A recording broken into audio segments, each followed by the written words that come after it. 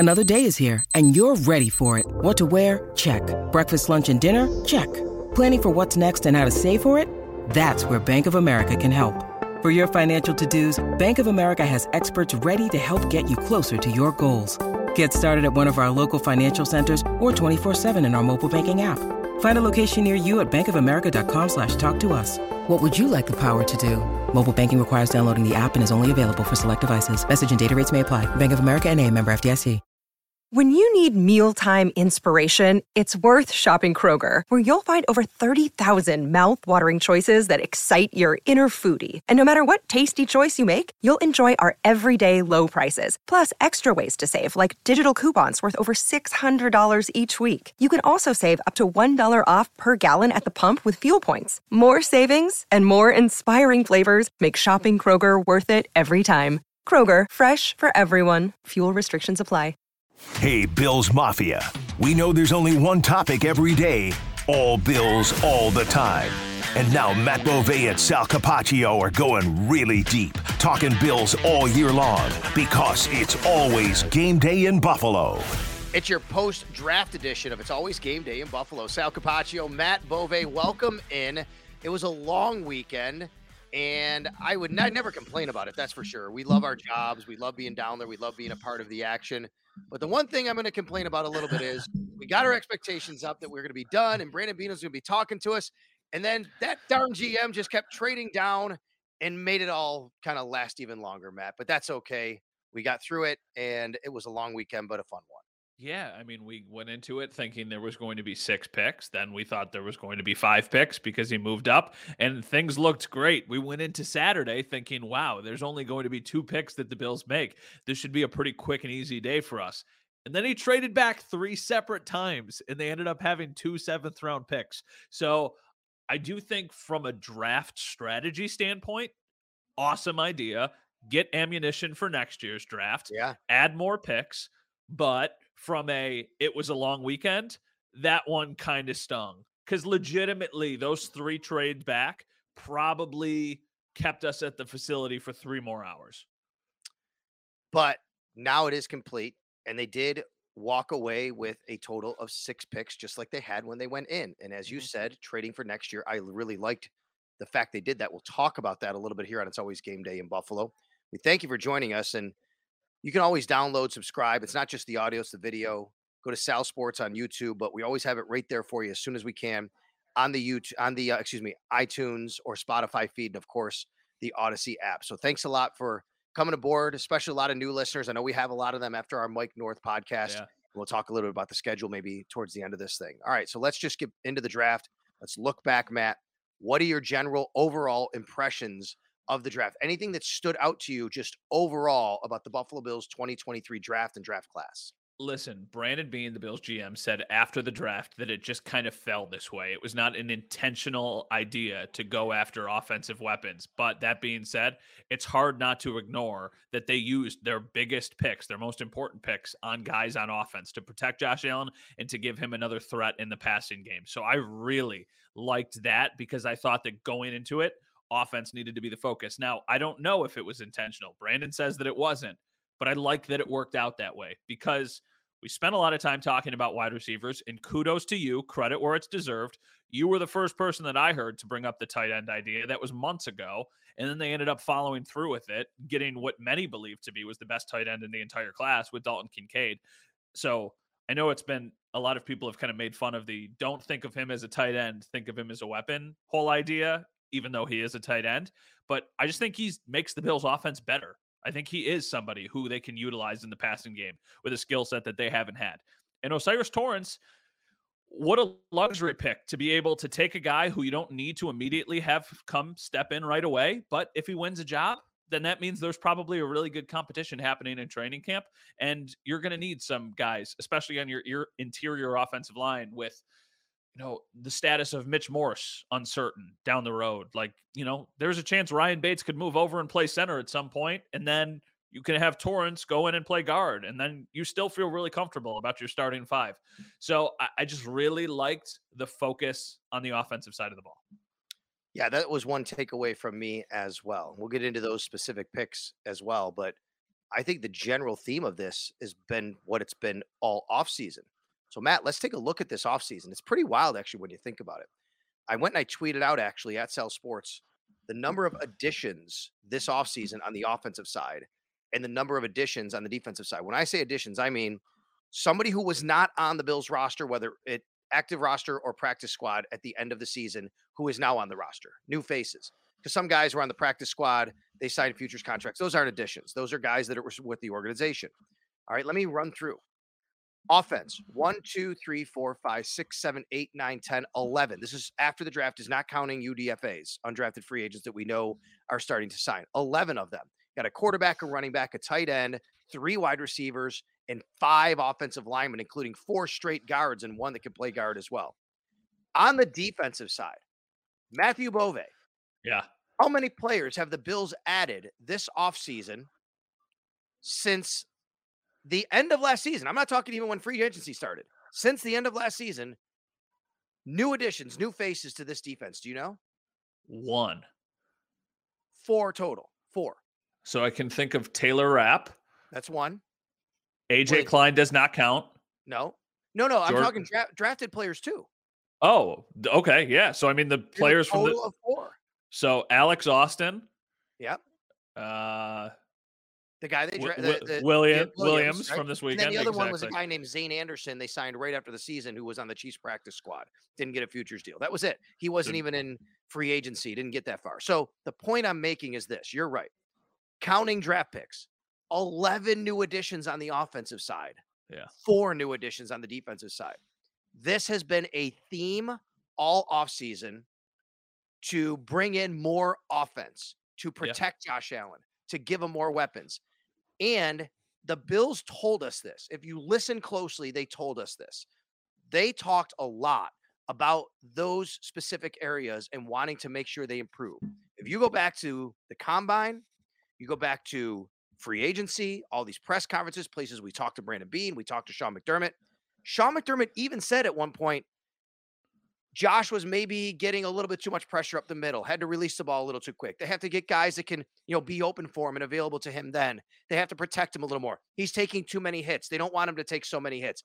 They talked about this, and here we are, 11 offensive additions. Only 4 in defense, which is surprising to me, considering they did lose Tremaine. You do have a new play caller. But I'm not surprised at all, thinking back to the things that they said to us back in the offseason, that they have severely and seriously, I should say, attacked the offensive side of the football. Well, I know that sometimes the last game of the year gets overblown because all of your mistakes get magnified, but they scored 10 points in that game against a Bengals defense. That's good, but certainly not like one of the best defensive units in the NFL. And it was kind of a slow burn. It felt like, I don't want to say the wheels fell off, but it never really felt like after the beginning of the season, the offense was clicking to the level it was against the Rams and against the Titans. Then you go to Miami and you lose a game. Then you go to the Ravens and you squeak out a game. You squeak out a win against the Chiefs, even though you didn't have an unbelievable day offensively. Yeah, there was the Steelers game mixed in there where they had the offensive explosion. But I specifically remember sitting there in Detroit for the Browns game, and the Bills fell behind in that game. And you're watching the offense, and you're just like, man, these guys just don't look right. Like, they don't look like they're in sync. They don't look like they can continuously be the threat that they were in years past. And I even remember having the conversation, what is Dorsey's outlook? Like, would they fire him halfway through his first season on the job? Obviously that didn't happen. But then the next week we went back to Detroit again, and the offense kind of sucked again in that Thanksgiving game until the absolute end of the game when Josh threw that dart to Stephon Diggs and they went on the last second kick. And then that kind of continued for a while. There were some good games mixed in. I think part of that was also the Josh Allen injury, but it felt like the offense got stale. It got predictable, and they needed to inject talent on the line and at their playmaking positions. And that's what they've made an effort to do. Now, none of them have been massive splashes, but that's just the reality of the situation because they didn't have a ton of money to go out there and spend. If this team had more money, I think they would have added Odell Beckham. I think they would have tried to get DeAndre Hopkins or would be more actively pursuing DeAndre Hopkins, but they don't. So then they went with guys like Deontay Hardy and Trent Sherfield and using a first-round pick on Dalton Kincaid because those are the things that they can afford. And I think this is going to be a process. I think we saw it this year, but I also don't think this is going to be like the 1 year outlier and they're just going to put a Band-Aid on it and say, okay, the offense is fixed. I think this is going to be an effort moving forward because they know their best chance of winning is by Josh Allen taking them to the Super Bowl and winning a Super Bowl. So you might as well surround him with as much talent as possible. There was another theme that came out of it for me. I'll get to that in a second. I want to touch on your Dorsey point, which is really interesting because there was no chance they were going to do that halfway through the season, but I get it. I mean, there were a lot of critics, right? I mean, the offense started to sputter a little bit, and Brandon Beane even said that in his post-draft presser, which was, it didn't seem like they were in sync at times, whether it was the line or Josh, or he didn't want to point fingers, right? But he just said they weren't in sync. I think this draft, going back to what I said and what you said as well about the offensive theme, this draft reads to me like Ken Dorsey gave Brandon Beane a shopping list, right? He said, hey, this is what I need. I really want. But I'm going to go even back further. I think Ken Dorsey wanted the tight end piece of it last year. I think that's why they signed O.J. Howard. I think Ken Dorsey wanted to do this type of thing. He wanted to have a bigger type of slot receiver, a guy that could be an outlet in the slot that could run 12 personnel. More than anything, even that, a guy that could run 12 personnel with to put defenses in a bind. I went back, Matt, and look, Ken Dorsey, you're a young guy, Matt. You might not remember this, but Ken Dorsey was the quarterback of maybe the greatest college football team ever, offense at least, until LSU came along just a few years ago. I think I know what you're going to say, but I'm proud of myself, actually. All right. And Ken Dorsey, in 4 years of Miami, he actually left Miami as the winningest college football quarterback ever. But he really was. He was the quarterback of some of the greatest offenses and teams we've ever seen. And he wasn't a great college quarterback. He was a really good one. But what made him a great quarterback, what made him a winning quarterback was he utilized all of those offensive weapons. And in the 4 years he was the quarterback at the University of Miami, his tight end was his leading receiver, third in receptions, second in receptions, and first twice, including Jeremy Shockey, Bubba Franks, and Kellen Winslow Jr. And then when we talked to him last year when he got the job, I said, what did you learn about being the quarterback of those teams with those weapons? And he said, I learned to give the ball to those weapons. Find them. It doesn't matter. Just get them the ball in space. You have to utilize those guys. I think Ken Dorsey has always wanted to do this, but now it's on him to make it work. But to me, this reads like a shopping list he gave to Brandon Beane. All right, let's start with the Dalton Kincaid thing and feed off of that, because I feel like the two most common criticisms I have heard of the pick, actually, I'm going to say the three most common criticisms I have heard of the pick are: one, this was not a need. Okay, for me, if that's your opinion, totally respect it. Throw that out the window because they don't care about needs. They're not drafting for their biggest needs. They're drafting for their favorite football players. And I know that sounds cliche, but I genuinely think it's true. Two, Dawson Knox contract. A lot of people have said, why would you draft a tight end after just signing Dawson Knox contract? You can look at that specific point in two ways. One, I wonder if they regret giving the contract that they did when they did it. But at the same time, they love Dawson. Josh loves Dawson. He's still a really good player and can play a very important role on this team. And then the sidebar to that is, hey, now you've got Dawson Knox making a bunch of money, but you also have a second tight end who's going to be very cost controlled for basically the exact same time frame. That's right. So it makes a little bit of sense there. And then the third and final point is the one that I've seen so many times. They don't even use the tight ends they have now. Why would they go out and get somebody else? And the answer to that is they don't use the tight ends now because they might not have the skill set that they're looking for to utilize them, like you said, and what Ken Dorsey is envisioning this offense could ultimately look like. I think there's going to be times when we see both of them on the field at the same time. Yes. I think there's going to be things that they can do to switch things up to really keep defenses on their toes. And I know Dalton Kincaid isn't this great blocker, but he's going to be okay. Like, it's not like he can't block. You're just going to have to be a little bit more creative with it. I love that this forces the Bills to change their identity a little bit because, like I said, I thought they got stale, and I think that that's an added layer to this. Now it's on the coaching staff. It's kind of like what we talked about with McDermott. Like, listen, you're calling the shots on defense now. It's kind of on you. For the Bills now on offense, you kind of went all in on offense this offseason. Now it's on the players and the coaches, and the coaches are going to be on a hotter seat than the players are. You did a really good job to lay out the whole Dawson Knox piece of it and contracts and throwing the ball to tight ends. I'm going to go back to the need piece real quick, which is, did they need a tight end. I put air quotes here for all those listeners. We're also streaming, right? And we're live. Not live, we're recorded. We're on YouTube. You get a video piece of this, but I'm doing the air quotes thing for those who don't see it. Did they need a tight end? No, they have a tight end. They have a really good tight end. His name is Dawson Knox.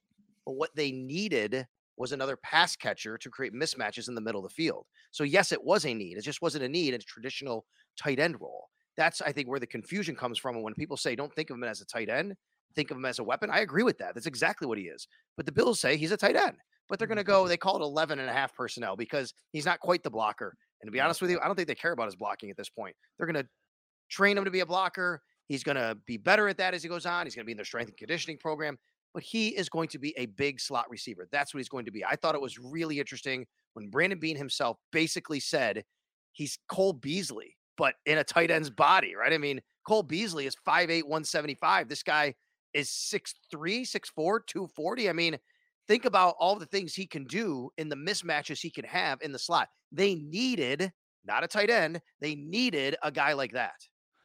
I wonder, we will never know the answer to this question. Literally, we'll never know. I wonder what they would have done if one of the receivers was still on the board of the big four. I think Quentin Johnson, actually, I'm going to take him out of it. I don't know if, I think they would have still taken Dalton Kincaid over Quentin Johnson. But I wonder if Zay Flowers or Jordan Addison were still there, what they would have done. Because they traded up to get Dalton Kincaid. It just happened to happen after the run on receivers went. Like, we don't know if they were trying to get up to 21, 22 to get one of those receivers. But I wonder if this was just go into it, we're going to try and take an offensive playmaker, and we're going to adjust our identity accordingly. Or if it was, we want a tight end. But based off of all of the things that they said, like Michael Mayer was a guy that we talked about on the podcast a little bit. It does not feel like they were in the business of looking for a player like Michael Mayer. It looked like they were in on somebody who could really be a difference maker offensively. That's not like what they had. Like, Michael Mayer's a really good player and a really good prospect, but he's closer to Dawson Knox than Dalton Kincaid is to Dawson Knox. He's not. He's a guy who does a lot of things well, nothing great. Dalton Kincaid catches great, and I mean that's what he does. He might be the best pass catcher, not even best pass catching tight end, best pass catcher, including wide receivers in this entire class. And he's going to play this year, which brings me to my other theme about this draft.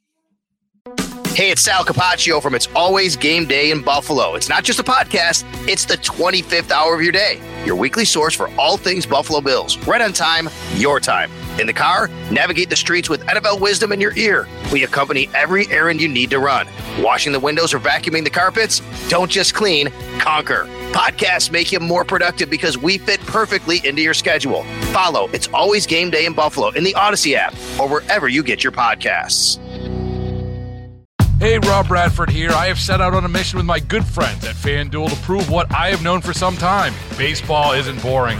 Now I have a daily podcast to prove it with some of the most notable people in the baseball world, screaming baseball isn't boring from the mountaintops, or at least agreeing to come on our show. Players, managers, GMs, and yes, even the commissioner of baseball, Rob Manfred. It has been a constant wave of baseball's most powerful voices. So join the revolution. Subscribe and soak in Baseball Isn't Boring. Listen on your Odyssey app or wherever you get your podcasts. You'll be glad you did. Matt, what I think about this draft is not just that they attacked the offense, but if you think back to the criticism, I think rightfully so, of last year, their rookie class didn't contribute as much as they wanted them to, and as much as they should have, as much as they would have hoped or whatever. Look at the Chiefs. They win the Super Bowl. They get all these rookie contributions. This has been something people have talked about. I think the Bills said in this draft, we need this rookie class to contribute this year. This is not going to be about the future. This is not going to be about drafting Terrell Bernard in the third round to take over for Tremaine Edmonds. Even though Brandon Beane said we only have 1-year deals on all these defensive tackles, they didn't take one. It's not about the future. This draft to me was about two things: offense and getting guys on the field now. He mentioned specifically Justin Shorter and Dorian Williams, how we drafted them because we felt they will get a jersey this year. That is the GM telling you we drafted guys specifically over other guys because they have a better chance to actually be on the field on game day. I see what you're saying, and I don't necessarily disagree with it, but I also think given where those players were drafted, it's also probably a pretty foregone conclusion that they should be earning a jersey. I guess it's just a matter of how they're going to be used, because Osiris Torrance is going to be on the team, but we don't know if he's going to start. Justin Shorter's going to make the team.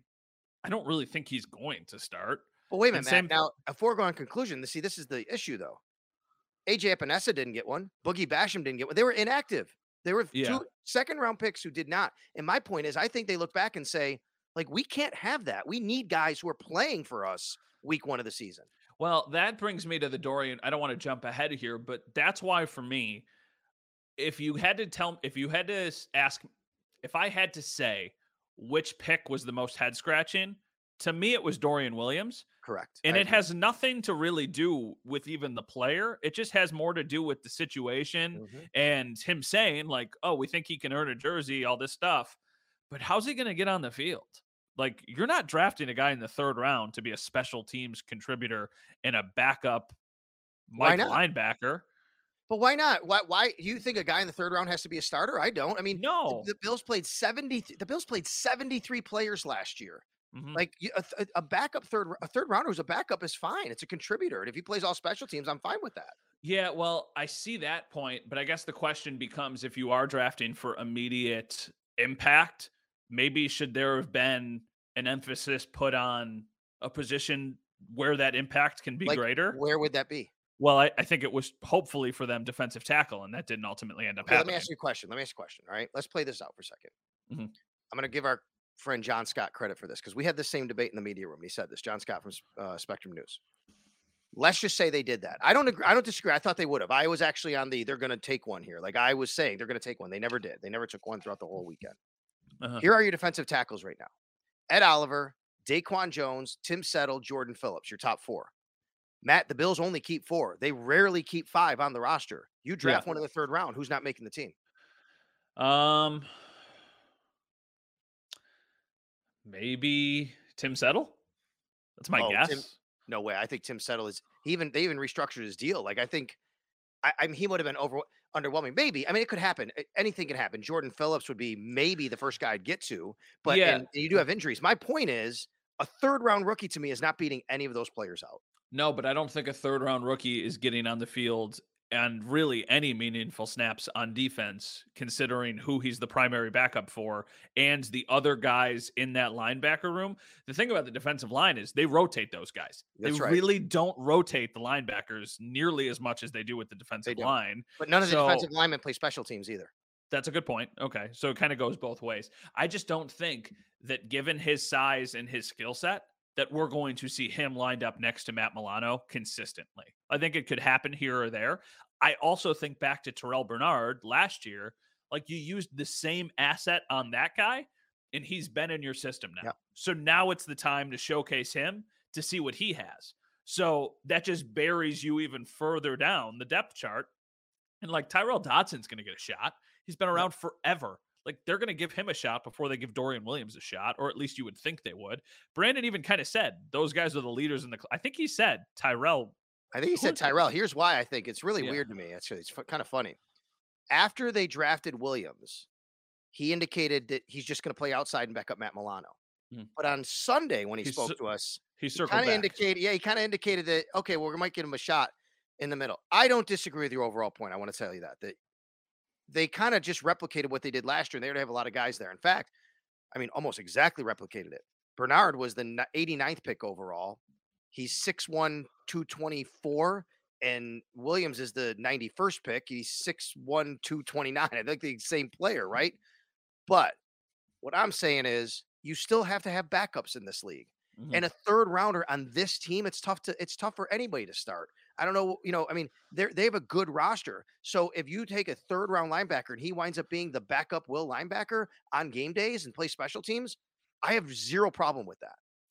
Yeah, I guess it all comes down to, though, the same thing with Terrell Bernard, because in my head, I've still always thought of him being the primary backup behind Matt Milano. It would be disappointing if Terrell Bernard doesn't win the mic now, right? Yeah. I mean, I guess after a year of investment in him in the 3rd round, probably. And Tremaine Edmonds leaving. Who would you say right now would be your favorites to start? Really, let's do the entire defense, but start with the linebackers and then the line and the DBs and stuff. The DBs and the D line are a lot easier than the linebackers. Tre'Davious White and Kyrie Elam, I think. Yep. I think Kyrie Elam probably steps up to be the first round pick. At least, he'll have that shot, and I think he wins. Yeah. We know it's going to be Hyde and Poyer. Yep. We know Rapp will be a backup safety. On the D line, it's going to be Daquan Jones and Ed Oliver, right? You're going to have Tim Settle and Jordan Phillips as your backups. And then at defensive end, it's Greg Rousseau and Von Miller. Until Von Miller's ready, I think it's probably Shaq Lawson, but who knows? I mean, unless AJ Epinesa has a really good camp, although I think he's roster status could be in flux depending. But that's what it looks like to me. You go to linebacker, it's Matt Milano, and then there's the debate. It's going to be a competition. It's going to be Bernard, Dodson, Balen Spector, right? I mean, who knows? Oh, yeah, we didn't even mention. Yeah, we didn't mention Balen Spector. AJ Klein, he will not start. I will tell you that right now. I don't think he will, but I think he'll be he'll probably make the team because they want a veteran backup. Yeah, I think he'll be the guy. I think they'll utilize him the same way they did in years past, where if a team is going heavy on them, or if it's a play where you think they're going to run it, you're going to put him out there. You also, I mean, it's a foregone conclusion, but Taron Johnson is also going to be starting for this defense. Yes. So that's your 11th guy, of course. Yeah. So I just think if you said right now, who are the starting linebackers? I think Dorian Williams is the fourth name that I get to. Now, maybe he comes in and has an unbelievable training camp. We don't know. I can't sit here and lie to you and say that I watched every Tulane football game and I know exactly what the Bills are getting. But it was interesting that Brandon was asked the difference between Balen Spector and Dorian Williams. And he didn't say this exactly, but it almost felt like they really liked the potential of Williams and they really liked the productivity of Bernard. It's you're kind of projecting two different things. Yeah. One of them is we have seen this guy make massive plays on a football field for a really big school in Baylor, and we think this other guy can be a really, really good player. And that's kind of the takeaway that I had from the linebackers and how those two differentiate themselves. Well, the one thing we're sure of that we know, they didn't take a legitimate surefire starter week one by going in the first round for a Jack Campbell like the Lions did, or even Drew Sanders when he was on the board. This is going to be a competition. There are also some veteran linebackers out there that, wouldn't rule out bringing them in, but this is going to be an interesting competition in camp. I could see it going anyway. And I do think though, that taking the same kind of linebacker right there when these guys are already fighting is a bit of a head scratcher. We'll see how it shakes out. In the meantime, I could say the same thing about Justin Shorter, the wide receiver they took out of out of Florida, because he said he'll get a jersey. He's going to be a core special teamer. You can project out and think he's Gabe Davis's replacement. I don't know. I don't want to think that way. He'd have to have a really, really impressive rookie season, but to have an impressive rookie season, he'd have to be on the field a lot. I don't see a lot of snaps for this guy either, except playing on special teams. Yeah, which is interesting because he does have a different skill set. He immediately comes into the Bills wide receiver room as their biggest wide receiver. Yep. They've got two guys who are 6'4", but he's a little bit heavier. So maybe he gets red zone looks. Maybe he gets some more play on offense than we think he was going to, but I don't know how. Unless there's a lot of injuries, because you would think, let's go down the list.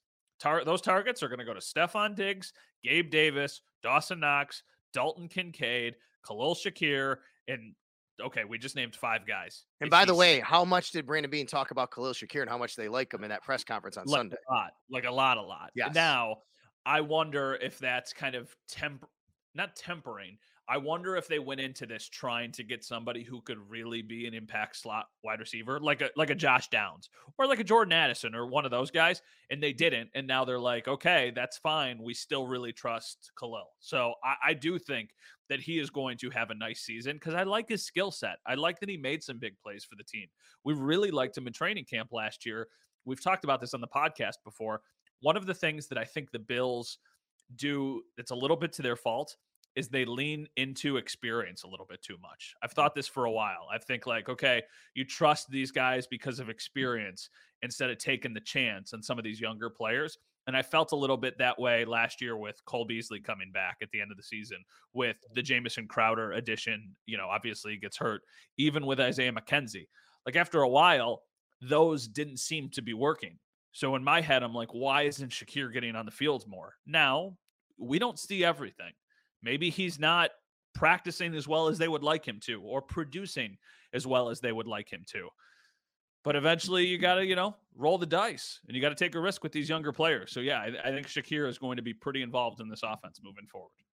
Well, they also took 2 guards, and we haven't talked about their second-round pick, Osiris Torrance, but let's lump him in with Nick Broker, the guard they took out of Ole Miss, because they really haven't attacked the interior of the offensive line. As I said, they now signed Connor McGovern, David Edwards, and drafted Osiris Torrance and Nick Broker. They also brought in Kevin Jarvis. Don't expect him necessarily to be a factor, but he also could be, considered a guard as well. Osiris Torrance. Here's the question that I guess I'll just ask you: does he beat out Ryan Bates or Connor McGovern for a starting job?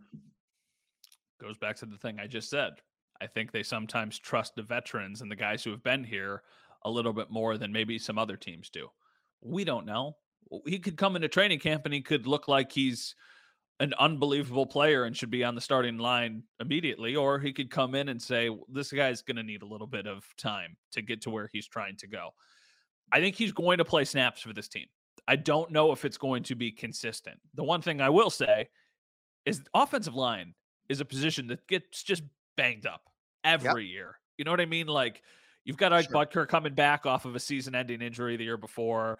Mitch Morse has had concussion problems. Spencer Brown was battling injuries last year. Ryan Bates, I think, had a couple injuries, if memory serves me correct, last year. Like, you're going to get different combinations on the field. So I like that you're investing in that position. I also like having a guy like Ryan Bates because you can kind of move him anywhere. And I think that makes Torrance's job a little bit easier, because if he comes to camp and you're like, this guy needs to be playing, you can still utilize Ryan Bates in other ways. And I almost think this move is a little bit as much about 2024 as it is about 2023. I like how you said that. I think because you think about Mitch Morse's situation, right? I mean, he's had concussions. People have wondered what his future looks like. He was the Bills', I thought, best offensive lineman last year, but those things are reality, and his, contract number and things like that. So if you move on from Mitch Morse after this year for whatever reason, by the way, not rooting for it. Like I said, he was a really good player for them, and hopefully he still plays a long time. But if you do happen to move on, if something were to happen, you could slide Ryan Bates to center. He still has 3 more years left on his deal, a little over $4 million a year. It's not really expensive. You could live with him as a backup, but he could be your starting center. And then Osiris Torrance could also be your starting guard. So I like that. They have a lot of flexibility. They have a lot of guys like that, by the way. They love their flexible offensive linemen. Connor McGovern's as flexible as they come. They can do a lot. By the way, Ryan Bates even played tackle in preseason 1 year. So those are areas. Are you surprised they didn't draft a straight up tackle? And, especially a right tackle, maybe, to give a little bit of competition for Spencer Brown. A little bit, but it felt like, and this is kind of what Brandon also alluded to, it felt like Torrance was the outlier left on the board with the offensive linemen as an entire group, and they strictly went best player available, regardless that he's interior and not somebody who has the versatility. And it also feels like that's part of the reason why he slid. Like, a lot of these teams really value versatility. It does not sound like Osiris Torrance has almost any versatility. Like, even, is it Broker? Is that how you pronounce it? I think Broker, it is. Yeah. Broker. Like, even they said he can snap. They don't know if he could do it consistently, but they're like, he has snapped. He started games at tackle. He started games at guard. Like, Osiris Torrance is a guard. And for some teams, maybe that's why they passed on him, because they wanted somebody who has a little bit more versatility. But hey, for the Bills, you have to be thrilled with that. Bills might have drafted the best interior offensive lineman in the draft with that pick. I know a lot of people think that they did. I mean, leading up to the draft, we did 10 prospect profiles. We featured 10 different players who made sense for the Bills to draft, whether it was in the first round or just early in the draft, like on a day 2 pick. And Torrance was one of the guys we featured. And we were talking about him not as a second round pick, but as a first round pick, just from all of the different things that we've read and analysts we've talked to. So I think that's probably pretty consensus, the Bills' best pick in this draft, because the value was just too good to pass up. And then they rounded out their draft class with a cornerback, Alex Austin from Oregon State. I guess it's what you do, Matt. You draft corners, because in the NFL, you can never have enough corners. I don't see much of a path for him. Probably more of a project guy, a guy that I'd be surprised if he made the roster, especially if everybody's healthy. And if you expect Tre'Davious White to be healthy, which no reason why you shouldn't, and to be, back to Tre'Davious White, you have Tre'Davious White, you have Kyrie Elam, you have Christian Benford, who doesn't have to go to safety now with the additions they made there with Taylor Rapp and Zane Anderson and the guys they have. You have Dane Jackson still in the roster. I think it's you have obviously Taron Johnson in the slot. Cam Lewis can play the slot if you want. So to me, This is just something you do. You draft corners to have them in your system and put them on the practice squad. One general observation really about the Bills in general, and this is after free agency and it's after the draft. I know there was no massive splash this season. There was no Von Miller addition. There was no like drastic changes to the team, but it feels like there was also an emphasis on just adding important depth almost across the board. Like if you look at the offensive line depth chart right now, it is substantially better than it was. If you look at the running back depth chart, you lose Singletary, but you probably really like Damian Harris. And now you're going in with Damian Harris, James Cook, and Naheem Hines. Like you trust those guys. At tight end, you just added a first-round pick. So now it's not just Dawson Knox and a massive drop-off. It's Dawson Knox and a guy who's a first-round pick. Even at wide receiver, like you paid Deontay Hardy. You paid Trent Sherfield to come here and round out your team. You've got some depth there. And then defensively, you just mentioned the safeties. The safeties is really notable with Taylor Rapp coming in. That was not something we saw. And getting Poyer back and having a healthy Hyde.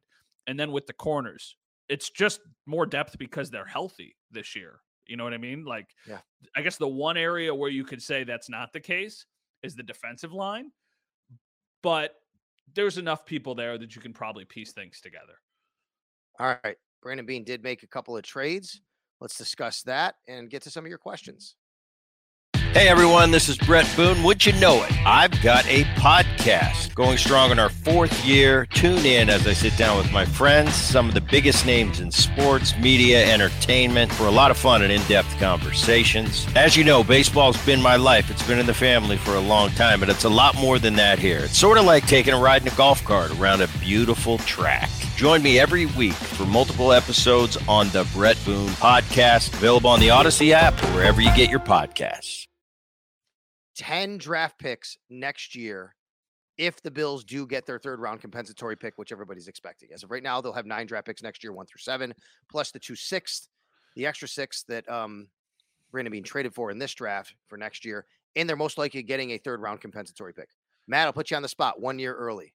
All right, you got like 362 days here to try to predict this. Of the 10 draft picks they should have next year, how many draft picks do they actually use in 2024? 1, because they're going to trade all 10 of them to whoever is available to take Marvin Harrison Jr. This is all of the ammunition that they need to move up the board. No, I bet they make 8 picks next year. And they use 2 of the other picks to try and jump up ahead of people or move their way up and down the board. And I like that it gives them flexibility, because I think another reason why some people have been critical of the Dalton Kincaid pick was because they had to give up something to leapfrog Dallas. I've heard people say they panicked. Like they could have just sat there and got him. I don't believe that to be true. I think Dallas would have taken him. I think Dallas would have taken him. I think we have enough info by now to realize that would have been true. Well, they used their 2nd round pick on a tight end. Like, what a coincidence that was. So yeah, I think the Bills did what they needed to do to get their playmaker. I think when you have more picks though, that's a little bit easier of a pill to swallow when you try and, finagle your way and jump up the board a couple times. Like, I mean, think about it next year. You're going to have this extra 3rd round pick from the comp pick. Like you could go from late in the 1st round to the high 20s with that extra 3rd round pick. That's just kind of a freebie because you're still going to have your own 3rd round pick. Yeah. I like what he did because of what you just said, the flexibility, but also this is regarded universally next year as a better draft than this year. So you have a better prospect pool to choose from with these extra picks. So I like that Brandon Beane did that. All right. You want to get to some questions? You threw it out earlier on Twitter at Matt_Bove and at Sal Sports. Yeah. All right. So there's a couple good ones here. This one is from Corey. He says, struggling to formulate a question, but I'm interested in any thoughts, indications about Dorsey adapting in the 2nd year with the absence of Frazier. So McDermott focusing on defense, and how different could the Bills look from the last 2 seasons? I think it's an interesting question because basically he's saying Sean McDermott's going to have his hands full with the defense. So maybe Ken Dorsey is going to have even more control of the offense, which is, I think, maybe scary for people because it's not like the offense was dynamite last year. And I'll go back to what I said earlier. I like that the personnel they have is going to force them to adapt a little bit. I think if you just bring the band back together, you can get a little bit stale. And I think last year, I'm sure there were things that Dorsey tried to do that were unique to Dorsey, But I think there's a lot of pressure, and there's also a lot of just reason to try and keep doing what Brian Dable had so much success doing. Like Ken Dorsey, this is your second year. Like, I want to see what you want the offense to look like, not what you think is going to always work. I want to see what you think you can do with this offense. So I think that is a valid point, and I'm excited to see that.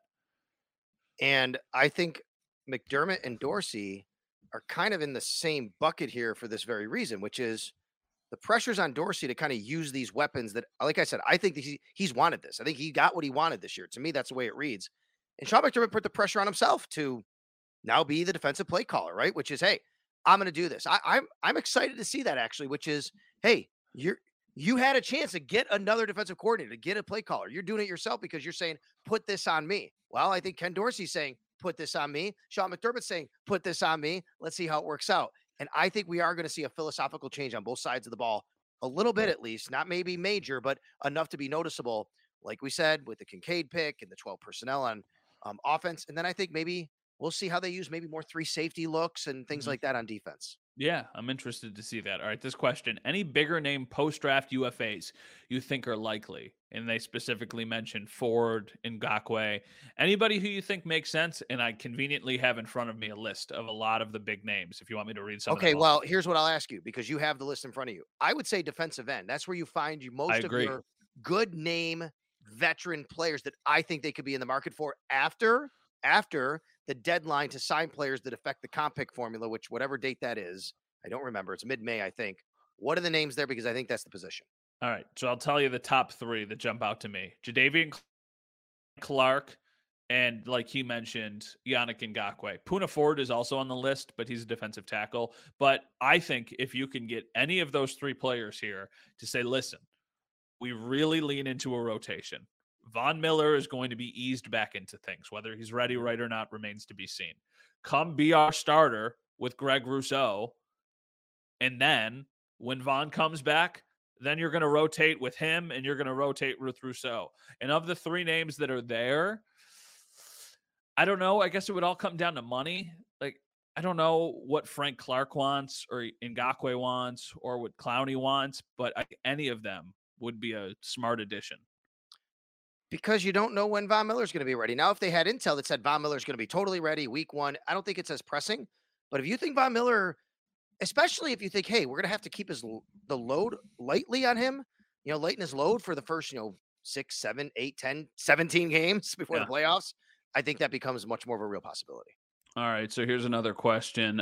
Thoughts on if the Bills will sign a veteran linebacker or just roll with the options that they have?